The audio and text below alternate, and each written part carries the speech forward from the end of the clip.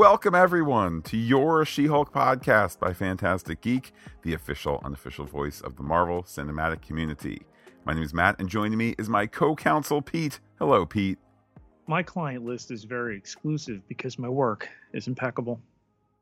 The She-Hulk podcast by Fantastic Geek for She-Hulk Attorney at Law, Episode 5, Mean, Green, and Straight Poured Into These Jeans, is brought to you by Cafe Boba.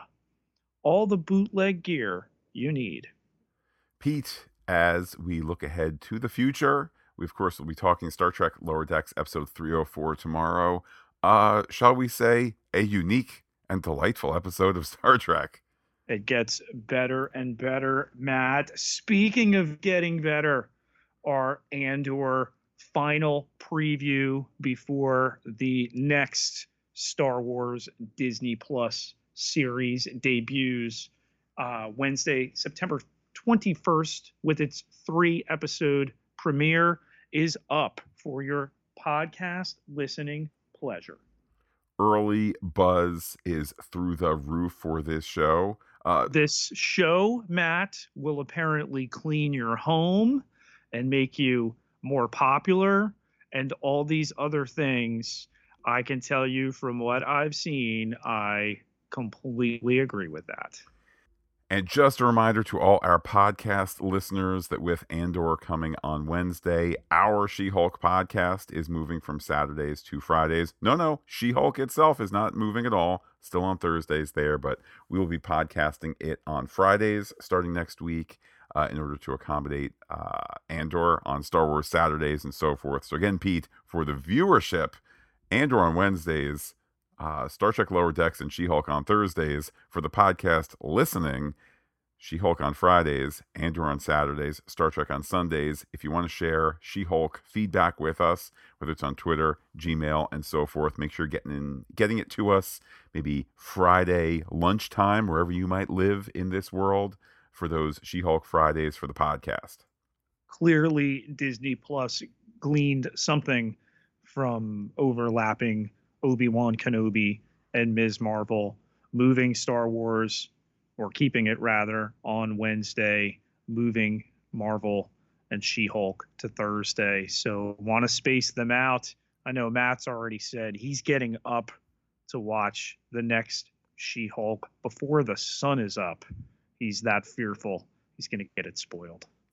I'm not even worried about it being spoiled. I want to be there for the fun, just as I'm here for the fun of this episode. Order in the court! One more outburst and I'll hold you in contempt. Don't adjust your screen, because strength is beauty and beauty is strength. She-Hulk by Titania.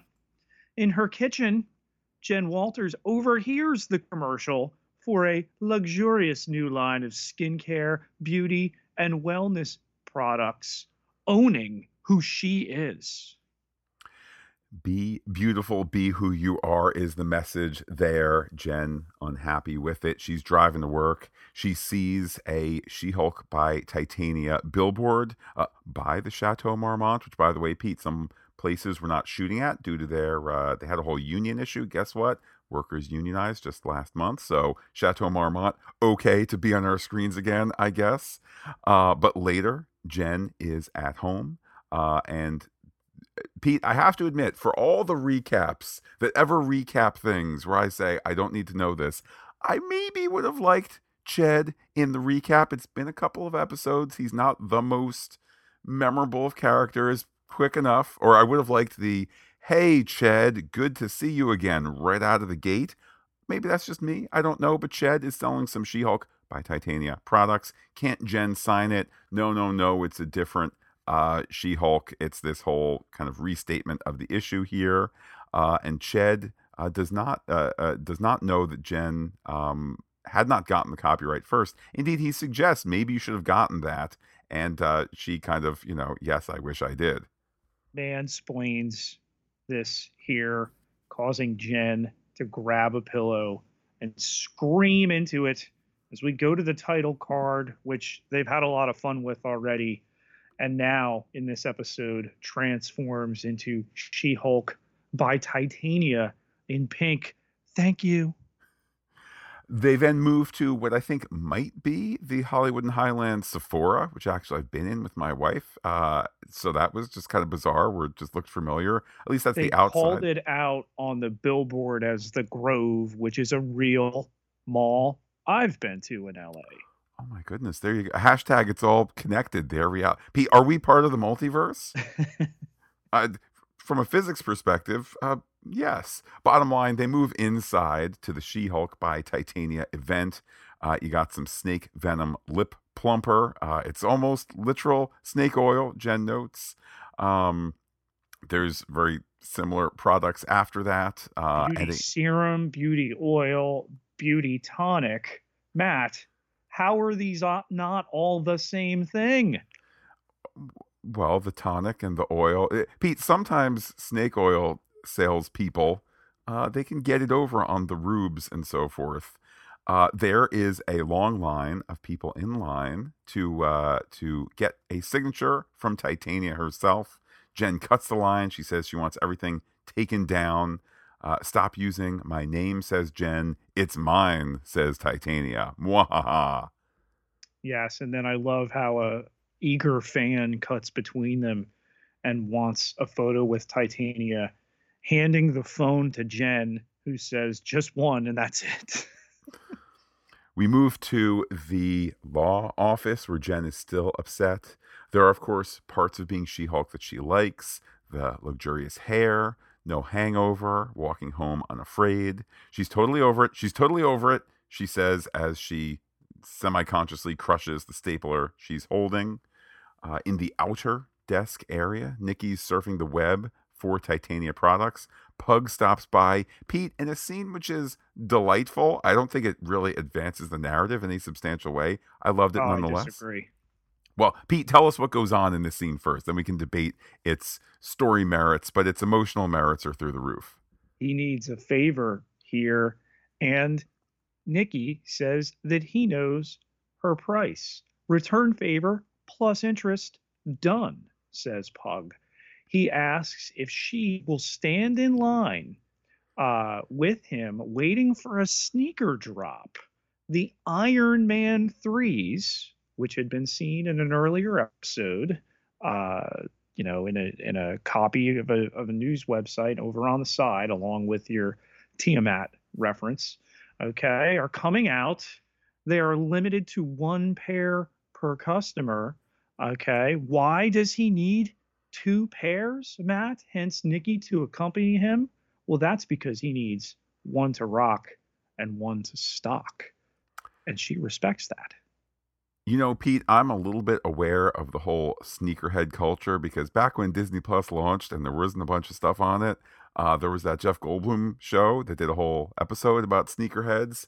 I really enjoyed that season. Never got around to the second one. Maybe I'll like it when there's Star Wars and Marvel and so forth. Maybe more than Jeff Goldblum going around to places and hearing about things and such.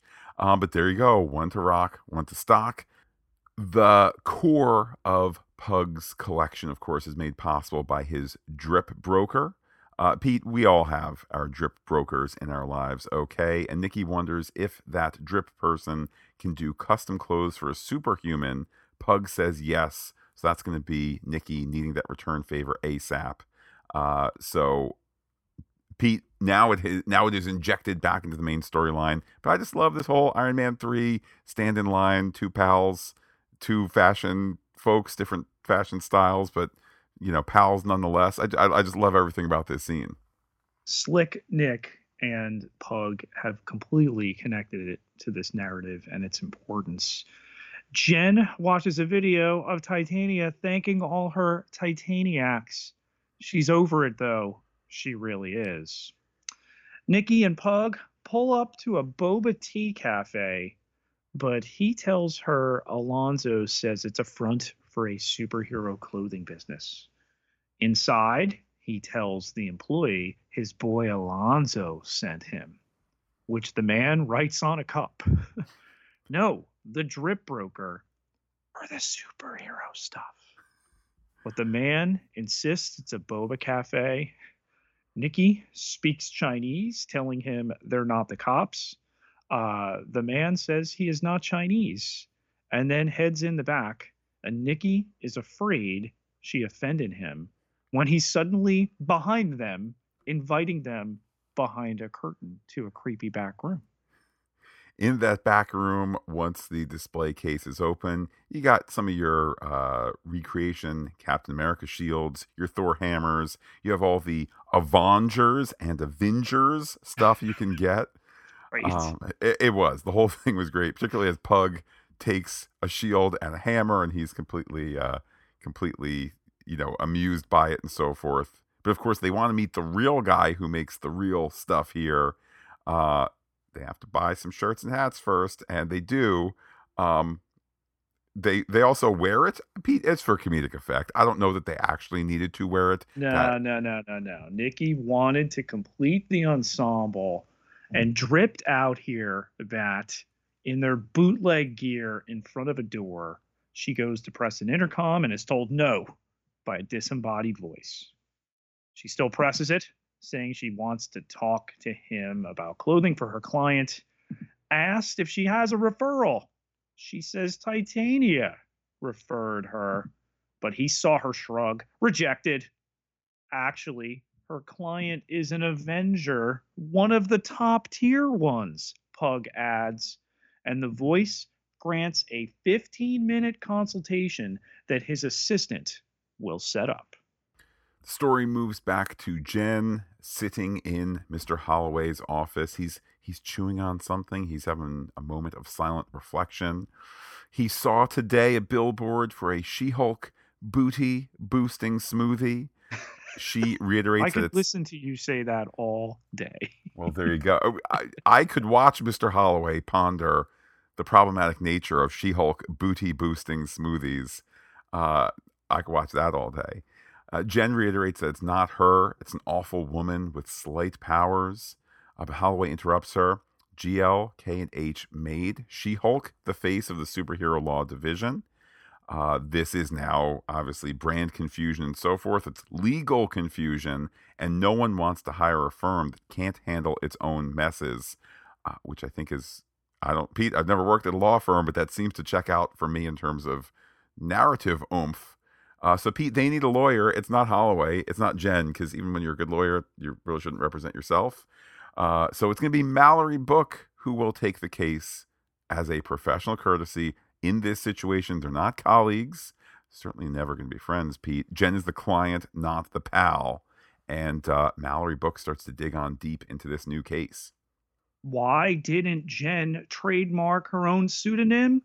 Did Doctor Strange or Thor? You just chose two examples of people who use their real names. Mallory then shows her the person on her screen with a gigantic dumb hat and asks if that is the one who legally outmaneuvered her. Mallory says they need to show strength, countersue, establish that Jen was the one using the name in a professional capacity before the trademark date, and that Titania is profiting off name recognition already established in the marketplace.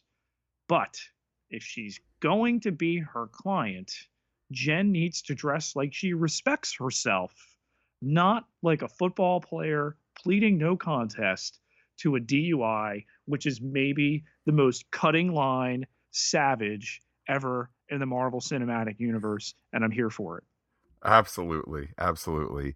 In court, because Pete, look, sometimes the whole like Wong portals and the gems that when you put them all together, you snap and kill people. That's easy to understand. Understanding a world where you can get a court case so quickly, that's the real fantasy here. But in court, it's argued that Titania does indeed own the trademark. So case closed, says Titania. Titania's lawyer, with Titania helping out there. Book says that there are news items and broadcast quotes showing the name She-Hulk came into the marketplace when Jen took her Hulk form. So please throw out the case.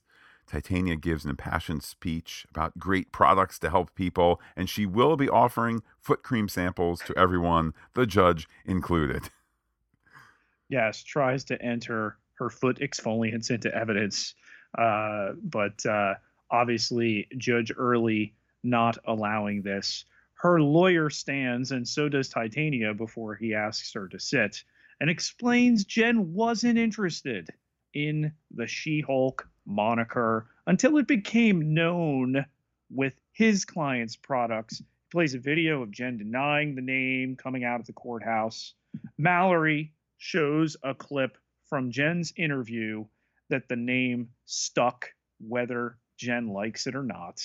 The judge recesses until Thursday as Titania looks over and gives Jen a throat slash gesture.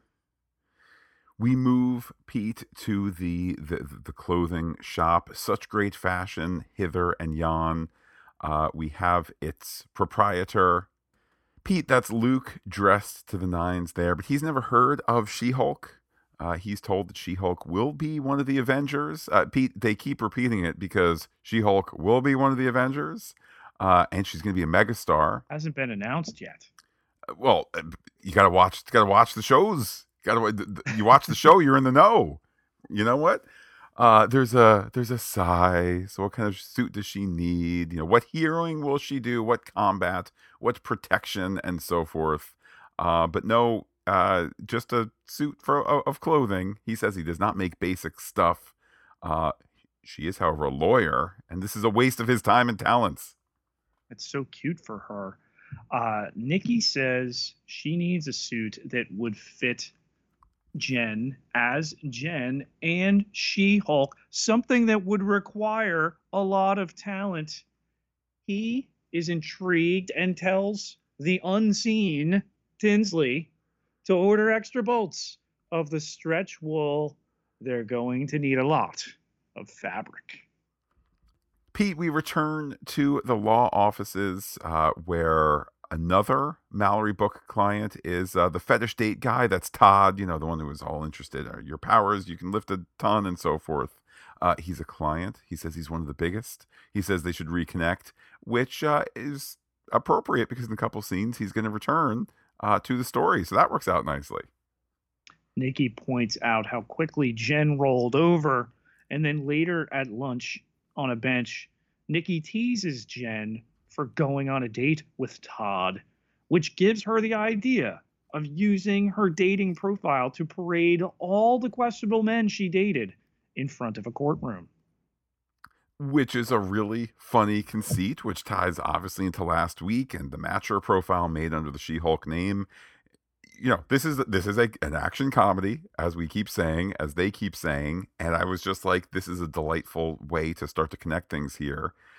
So the story returns to the courtroom where Mallory Book says that she has proof of self-identity as She-Hulk, not as a product, but indeed part of Jen Walters and her own identity. In her Matcher profile, she describes herself as, episode title, mean, green, and poured into these jeans.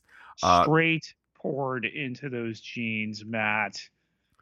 There's also some references to the boudoir. I personally found it confusing, Pete.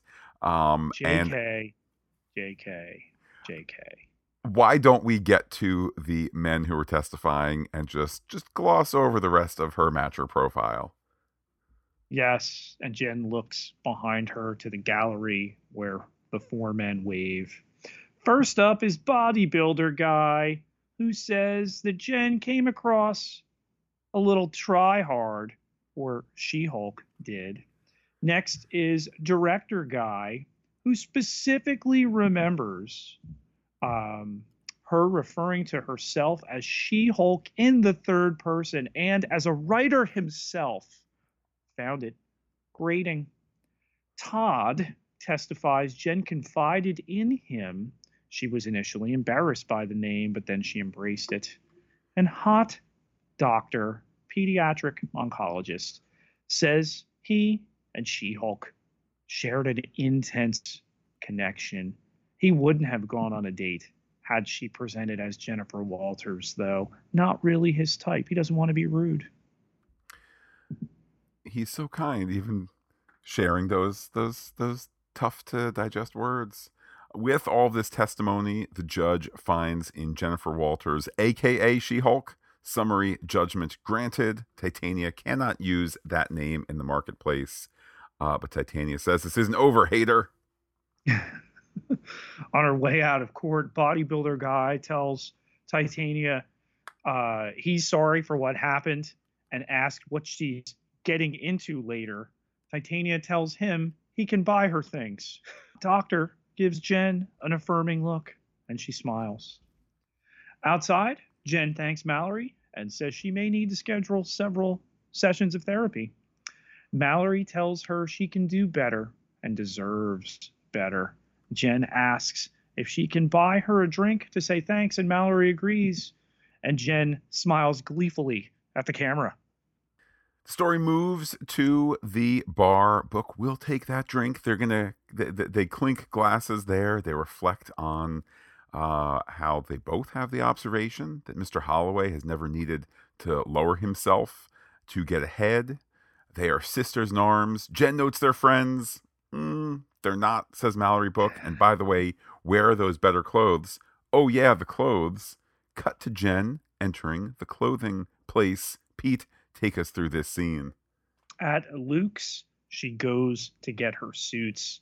He has her try them on. Of course, she likes it because he's a genius. Oh, and he made her a little something extra. But oh wow, she doesn't really know that she'll have an occasion for just say thank you, Jennifer.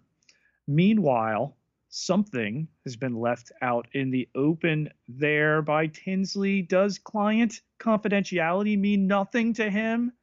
And then we see inside a circular hat box a familiar helmet, although in a slightly different yet comic accurate color that gets covered for pickup, presumably next week. A stunning conclusion there. We go into the credits with the knowledge, Pete, that if we're going to end with the briefest whisper of old Hornhead, the mid-credits scene is sure going to be a whopper here. The credits themselves, some of the familiar images already, some new ones. Holloway drinking. Pete, here we go. Booty boost. Pug getting his sneaks, yo. Then Pete, the main title sequence concludes, and the post-credit sequence is something not there because they lied to us. They did, Pete. They told us every week. Now, I won't complain because we got the briefest return here of Daredevil, but they lied, Pete. They lied. I think that at one point, perhaps this sequence might have been in the middle of the credits and they decided it didn't work and they put it immediately after. You could see maybe where they could have rearranged that end scene. Oh, hey, gave you a little something extra, goes to credits, and then, oh, I found the box. Daredevil. Pete, that makes me wonder how quickly changes get on the fly. Maybe something that we should talk about in... Your Honor, may I approach the bench? May I approach the bench? It's time to step aside and approach the bench to discuss some off-the-record theories. You be the judge. So let's stick with this idea, Pete, that this was the post-credit scene initially. Do you think possibly there is viewing data, whether it's from the first 4 episodes of She-Hulk, you know, as recent as that, or just Disney Plus viewing data in general, to suggest that maybe too many people don't stick around for the post-credit scenes, and in this post-credit scene, you really need to get all the juice, post-credit scene in quotes, this Daredevil helmet, you need everybody on board to be really, really excited about it and really, really in line for next week? Well, I mean, let's talk about what we've already discussed. You're going to wake up at 3:00 in the morning to watch this because you've seen it. You also would not have missed any mid, post, after credit scene. And we continue to marvel, pun intended, that even occasionally somebody's butt would get up out of a seat in a theater when credits have rolled for an MCU movie. Well, first of all, Pete, it won't be 3:30. It's going to be 5:15, which will give me enough time to watch the episode, then get ready. But I literally just pressed done, and save on the alarm for Thursday, 5:20, get up early, and so forth. So that is 100% true. Yeah, I guess it's difficult to know one way or another. I just ask it in this larger context of, Disney has moved dates, and clearly these are all data-driven. One would assume these are data-driven decisions and not, not something else. I think generally speaking, this is a great scene as a mid-credit scene. But if not enough people are watching them, and you're looking for, get ready for the internet to get broken on this upcoming Thursday, well, you need all hands on deck. Pete, I don't mean to theorize outside of this episode, but I'm gonna. Do you think that next week, is there the possibility that this outfit being made for Matt Murdock, that reference is made that this is his first outfit, and does the Save Daredevil movement, same cast, same crew, same creatives, same writers, does it fall short yet again with dialogue that suggests that those Marvel Netflix episodes are indeed another reality and not this one? No, they have said that what happened before matters. Will they specifically refer to Foggy and Karen and all that? That remains to be seen, but his adventures have happened to this point. Even as in the last week, Charlie Cox has said that that the Daredevil Born Again show is more a reboot than a season 4. It can be that and not carry over, narratively. And I think that's further reinforced by the fact that we have Vincent D'Onofrio in addition to just Charlie Cox. Remember, D'Onofrio was the one to come over first with Hawkeye, and will be in Echo, and will be in Daredevil. All sorts of evidence to suggest that Charlie Cox is in Echo as well. It's great that they heard the fans, that they've taken this version of Daredevil and Fisk, and they're using them. They're not starting them from scratch, but at the same time, they're going to do their thing with them and carry it over. It's interesting too, Matt. Look how the dates shook out here of all the weeks that Andor could begin. It's in and around the Daredevil stuff. No wonder Star Wars kept Wednesday and Marvel moved to Thursday. Could you imagine if 3 episodes of Andor and, all right, so we got the Daredevil helmet this week, that Matt Murdock as Daredevil, yes, he returned in Spider-Man No Way Home, but hits your small screen again on Disney Plus on the same day. It definitely makes a ton of sense, particularly as Disney Plus and indeed, all these streamers, as they start to add more simultaneous, A-level content here, it makes sense to break it up. I know I've joked in the past, maybe one day they will even have a schedule so that we can all watch things together at the same time. And, we're headed back to the broadcast primetime world. Maybe we will, maybe we won't, but clearly Wednesday is meant to be all about Andor, and Thursday, particularly this Thursday, is meant to be all about She-Hulk and whoever else you might meet along the way. Why does Jen not Hulk out when she screams into a pillow? Pete, I think she has incredible control over her emotions, her faculties. It is her choice to Hulk out. It is her choice to not Hulk out. I mean, obviously, are there some exceptions, like she's asleep and gets the air horn? That's a character answer. Here's an answer that's probably a lot more realistic. Do you know how expensive it is? And do you know what it's like to tell a minor special effects house that you're already underpaying because you were like, if you don't do this, then Disney's never going to work with you again? See, they have like 15 people working 18 to 22 hour days already, and at the last minute you're like, hey, make the Maslany turn green here. And they're like, we just can't. We need to sleep. So that it might have been that too. These rare limited editions that Pug has, these shoes for all sorts of superheroes. It is a treasure trove in the credit sequence, Matt. The one a lot of people pointing to, of course, is Deadpool. Okay. But as I've pointed out, can we stop and acknowledge that Moon Knight has sneakers? And then there are some for Ben Grimm, the Thing of Fantastic Four, and even for Cyclops of the X-Men. I will have to go back to catch all of those. So good eagle eyes there.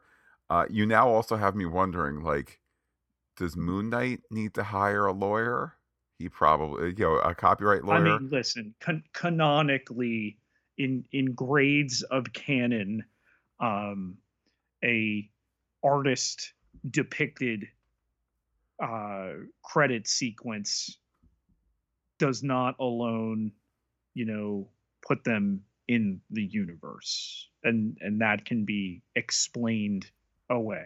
We had our artists do a little thing, and it's cute.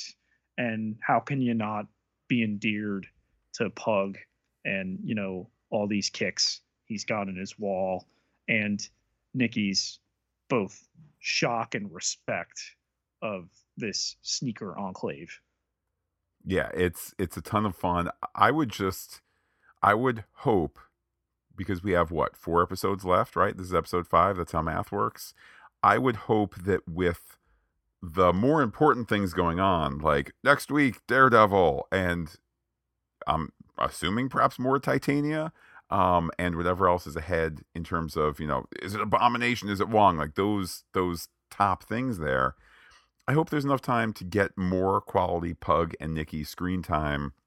It was great. Yes, it was the B plot, but it was great that the two of them working together fueled a really funny, vibrant B plot. Maybe almost to the point where, like, that's the most, aside from the Daredevil, helmet reveal at the end, the most memorable things from this episode are their adventures, their quips, and so forth. So I hope there's plenty of story time for them in the next month. Who else has Luke outfitted? It's a strange place of story that he inhabits, because we, of course, know, the Avengers and the most top level people, and we kind of know the top level characters, even if they're not Avenger level quite yet. I'm thinking, for example, of both iterations of Hawkeye that we've seen.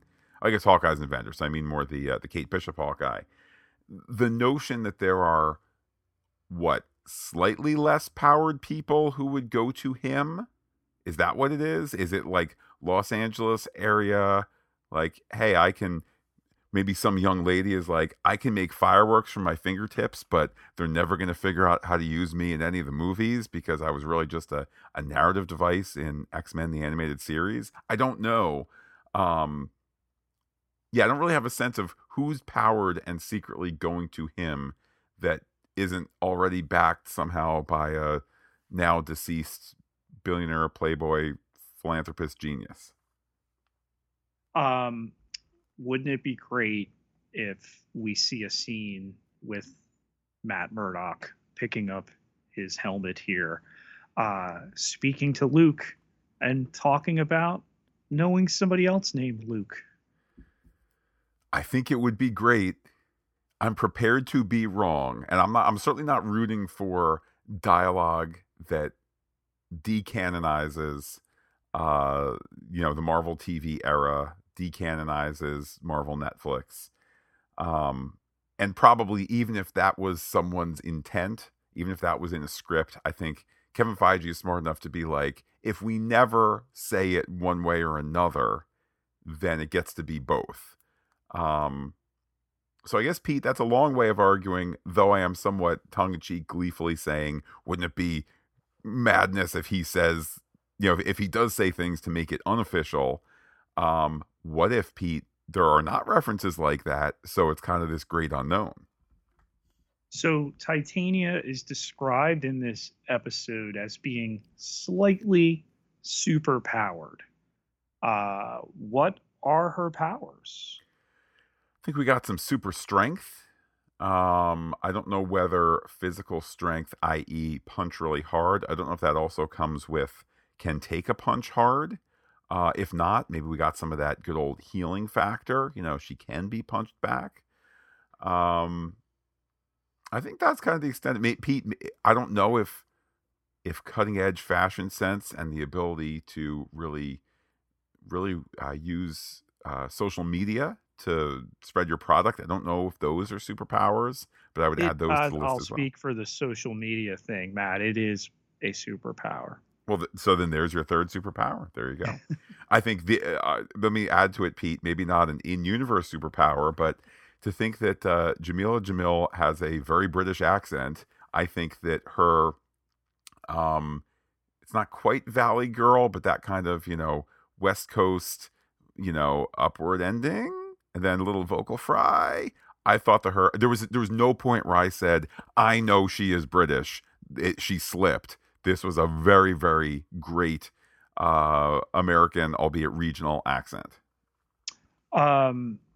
Will we learn how she got her powers? Titania? Pete, I'm worried, are we going to see her in the rest of this season? Because her use has been so weird. And I feel like Jamila Jamil, while not, the world's biggest star, I think after 4 seasons of The Good Place, maybe she's bigger than this part has been so far. And that's not a slam against her taking it or them casting her or anything like that.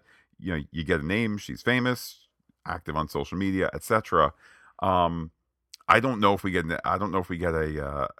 origin story. I don't know that we get more of her, period.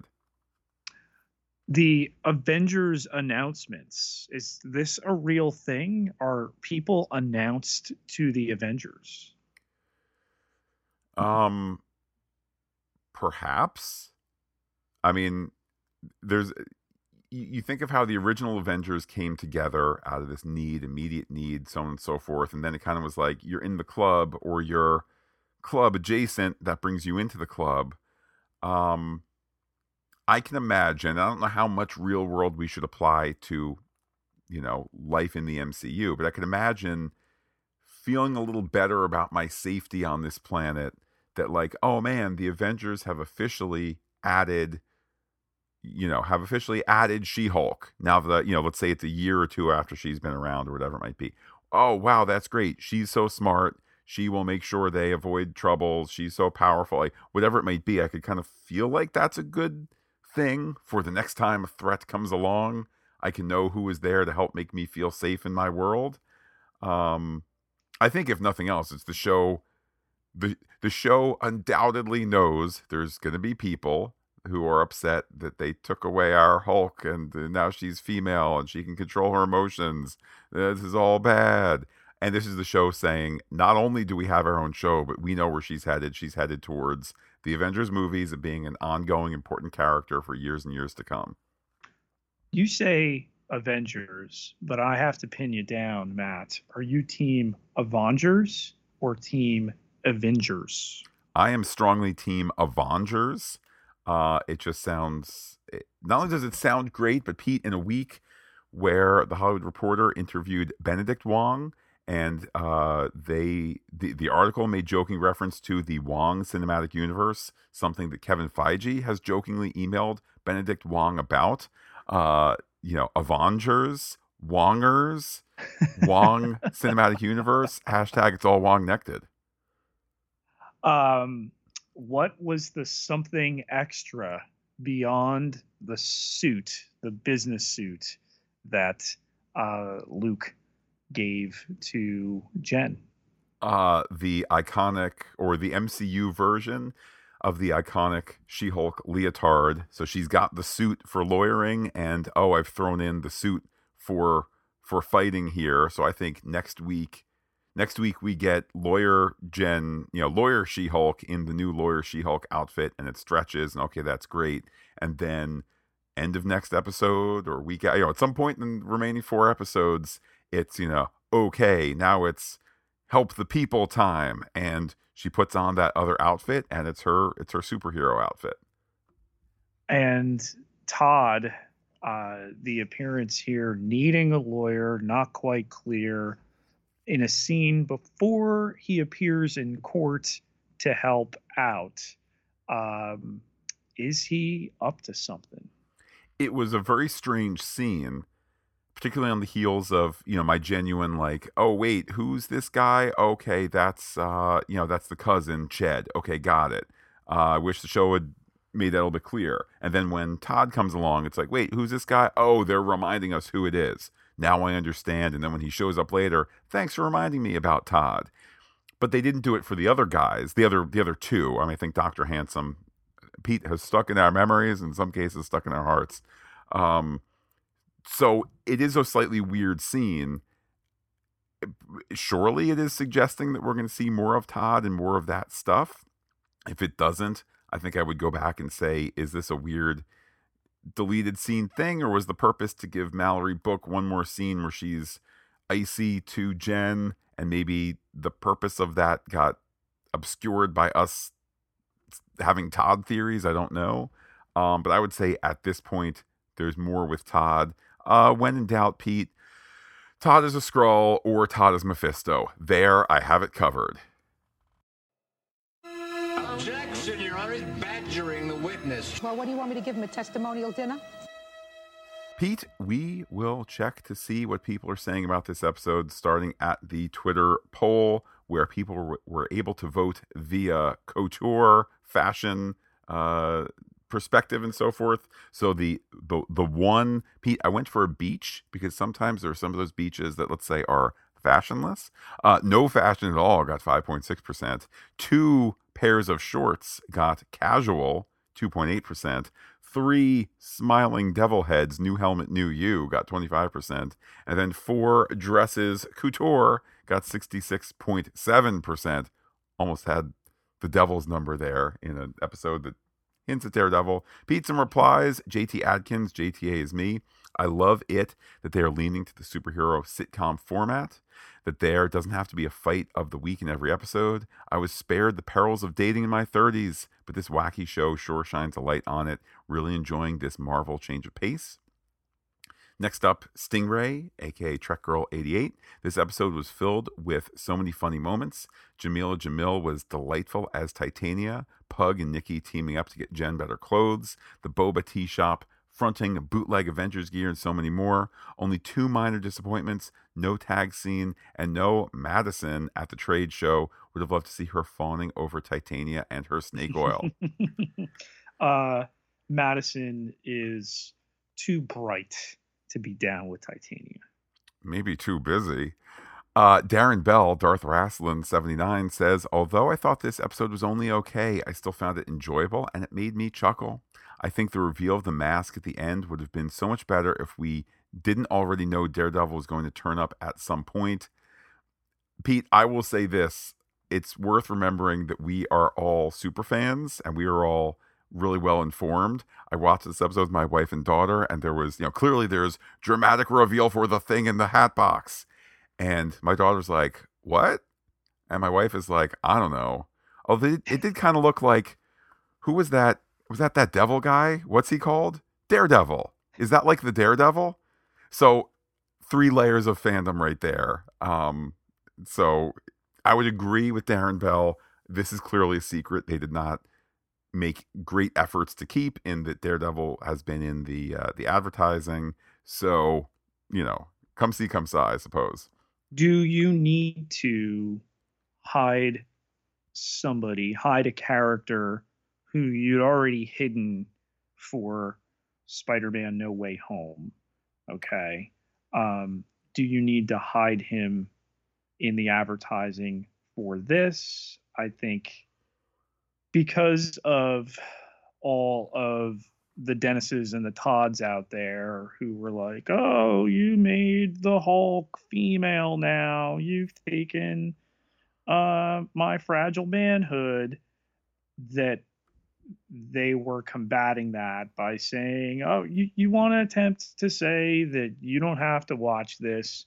Well, in the second trailer, we're going to show you that your Daredevil shows up. I would say too, perhaps, well, not even perhaps, I would say rhetorically to Darren and maybe to anybody else who might agree with Darren's, very capable perspective here, is the knowledge of Daredevil coming presumably next week, right? I mean, that's the only kind of suggestion there. With this little tease here at the end, fine,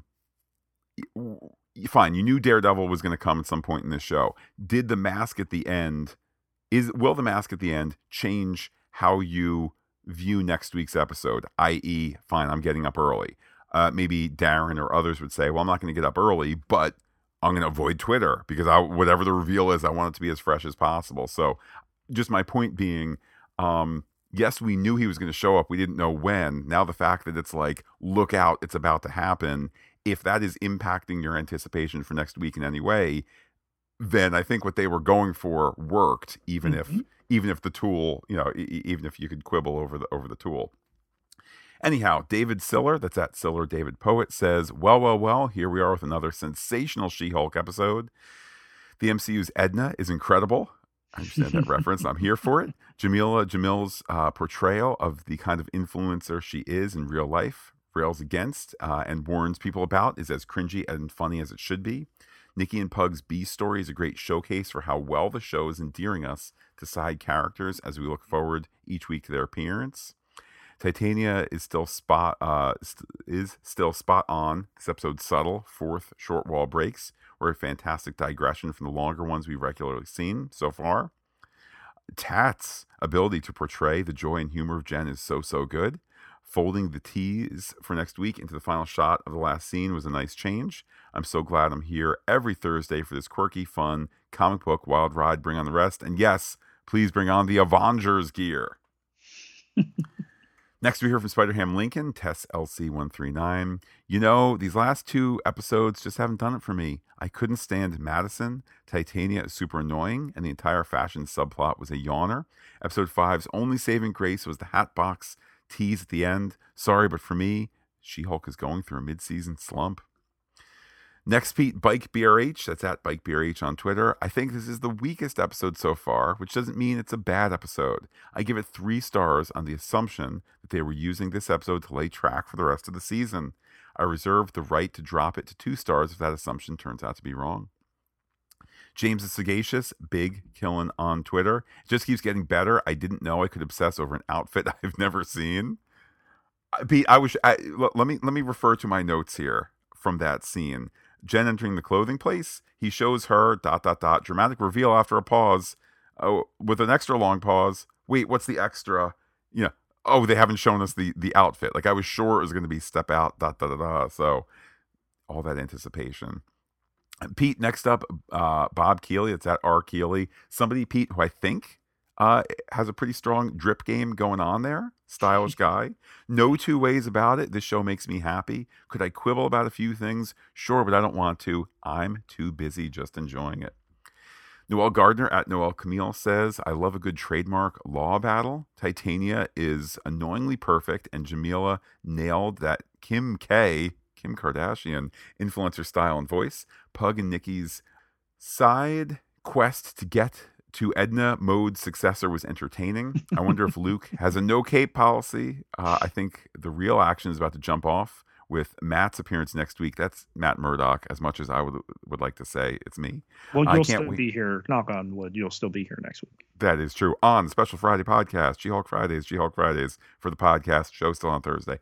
I can't wait, says Noel. The fact that Disney/Marvel can now sell bootleg merch as legit is hilarious, and I'm here for it. P.S. Mallory is fabulous, and I hope we get more of her. Pete, it occurs to me there is nothing preventing Disney from selling Avengers stuff with a Disney logo on the label, on the back neck area of the show. Like they can, she's 1,000% right. Noelle is that. And I would buy an ironic Avengers shirt before I would buy a similar Avengers shirt. So there you go. In an art style we've definitely seen used before. I love that the Herc, maybe that is the character's name, the Hulk, the Avengers or Avengers version of the Hulk, I'm calling the Herc, is purple with a mustache. There you go. Next, we hear from @JPhillyB4 Fandom. Still having fun. We got to see Renee Elise Goldsberry and Jamil Jamil for more than 10 seconds. Well done, JPhillyB. I finally understand those weird She-Hulk makeup ads I've been getting on Twitter. I only wish arguing a summary judgment motion was that fun or interesting in real life. Andre Yeager @DrPolo1983 says, so now we have the MCU's version of Edna Mode. Can't wait to see what he has made for Jen. We know he is good based upon the helmet in the box. Loved Pug and Nikki's adventure and the court case. Didn't need a cameo this week. #She-Hulk Attorney at Law. Next, Pete, we hear from Drive By Wrestling Pod. That's at Drive By Pod. I look forward to Thursdays so much now. Glad now that we have a happy thought to put with the quote, "What's in the box?" which is a great observation there. Next, Pete, we hear from Tweeter at Law. That's at KCLYLE1. Watching this show is the first thing I do Thursdays. It gives me a real lift. Maslany continues to be amazing, even as She-Hulk. Her line deliveries are perfect. Nikki and Pug are great together. I hope we see more of them as a team.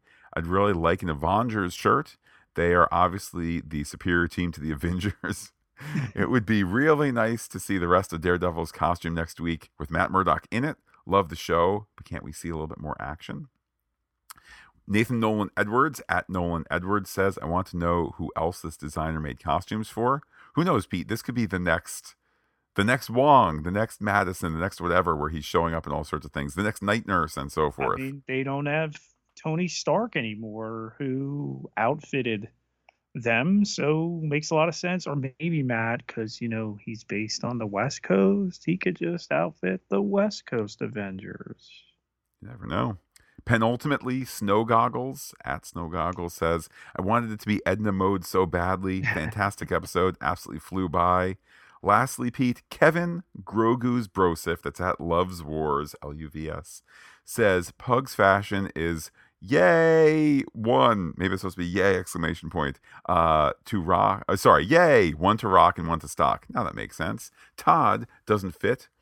Though he's way too suspicious with his inquiry about She-Hulk's impenetrable skin. Yup, he's on the Wrecking Crew. Oh yeah, I kind of forgot, Pete. We need more in the next 4 episodes.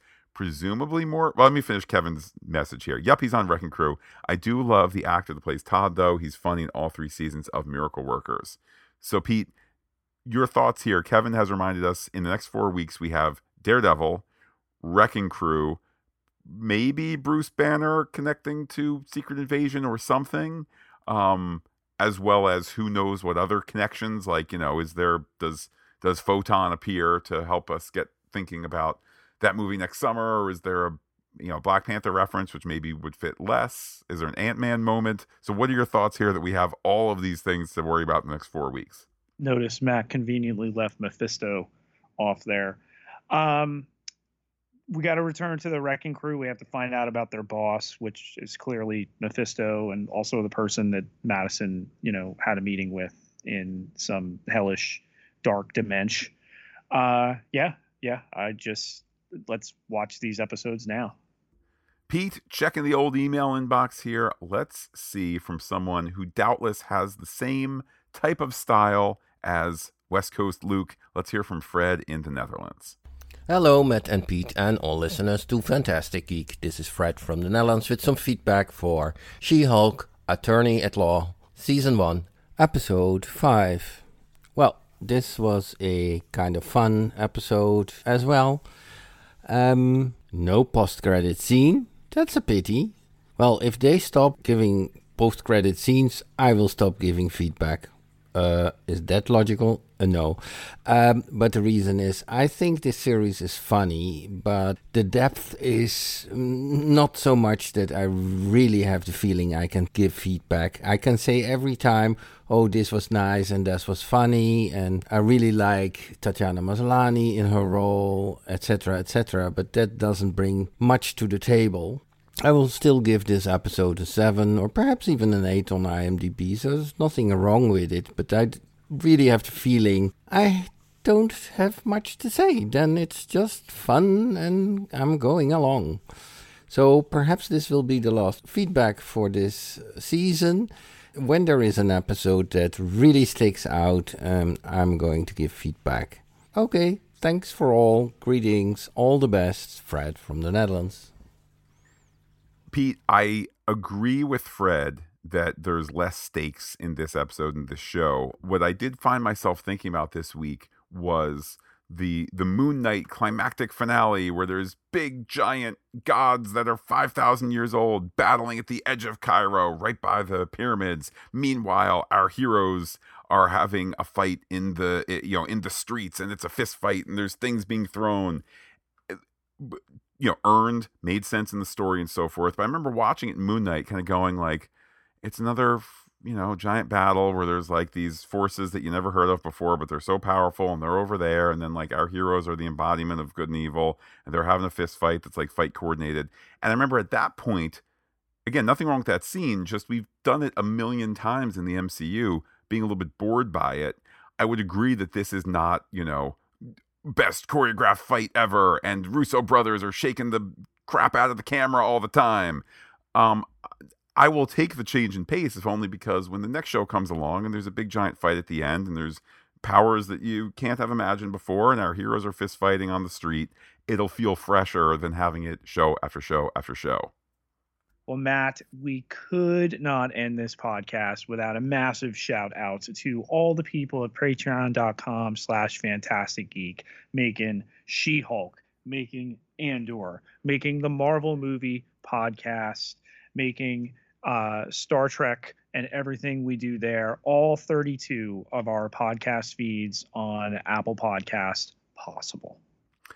Thank you week in and week out to those who support us on Patreon there. And Pete, let's keep the larger discussion going here as our She-Hulk podcast moves to Fridays, if you didn't hear about that already. Pete, how can people be in touch with you to talk about the remaining 4 episodes of this series? Here we are wondering yet again, how can people talk to you?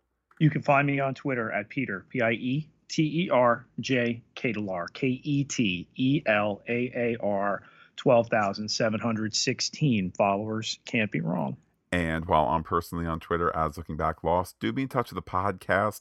Comment on fantasticgeek.com. Check us out on Twitter, Instagram, and Gmail, where we are Fantastic Geek as well. But wait, Pete, there's more. Facebook.com/fantasticgeek with the P and the H, like it today. On the Pop Culture Podcast feed, talking Lower Decks episode 304 tomorrow. After that, Pete, the previews are over. The countdown to Andor begins. Of course, She-Hulk podcast next Friday, Andor podcast Saturday, and Star Trek remaining our North Star on Star Trek Sundays. For now, though, Pete, I will say adios to all our listeners and give you the final word. This isn't over, hater.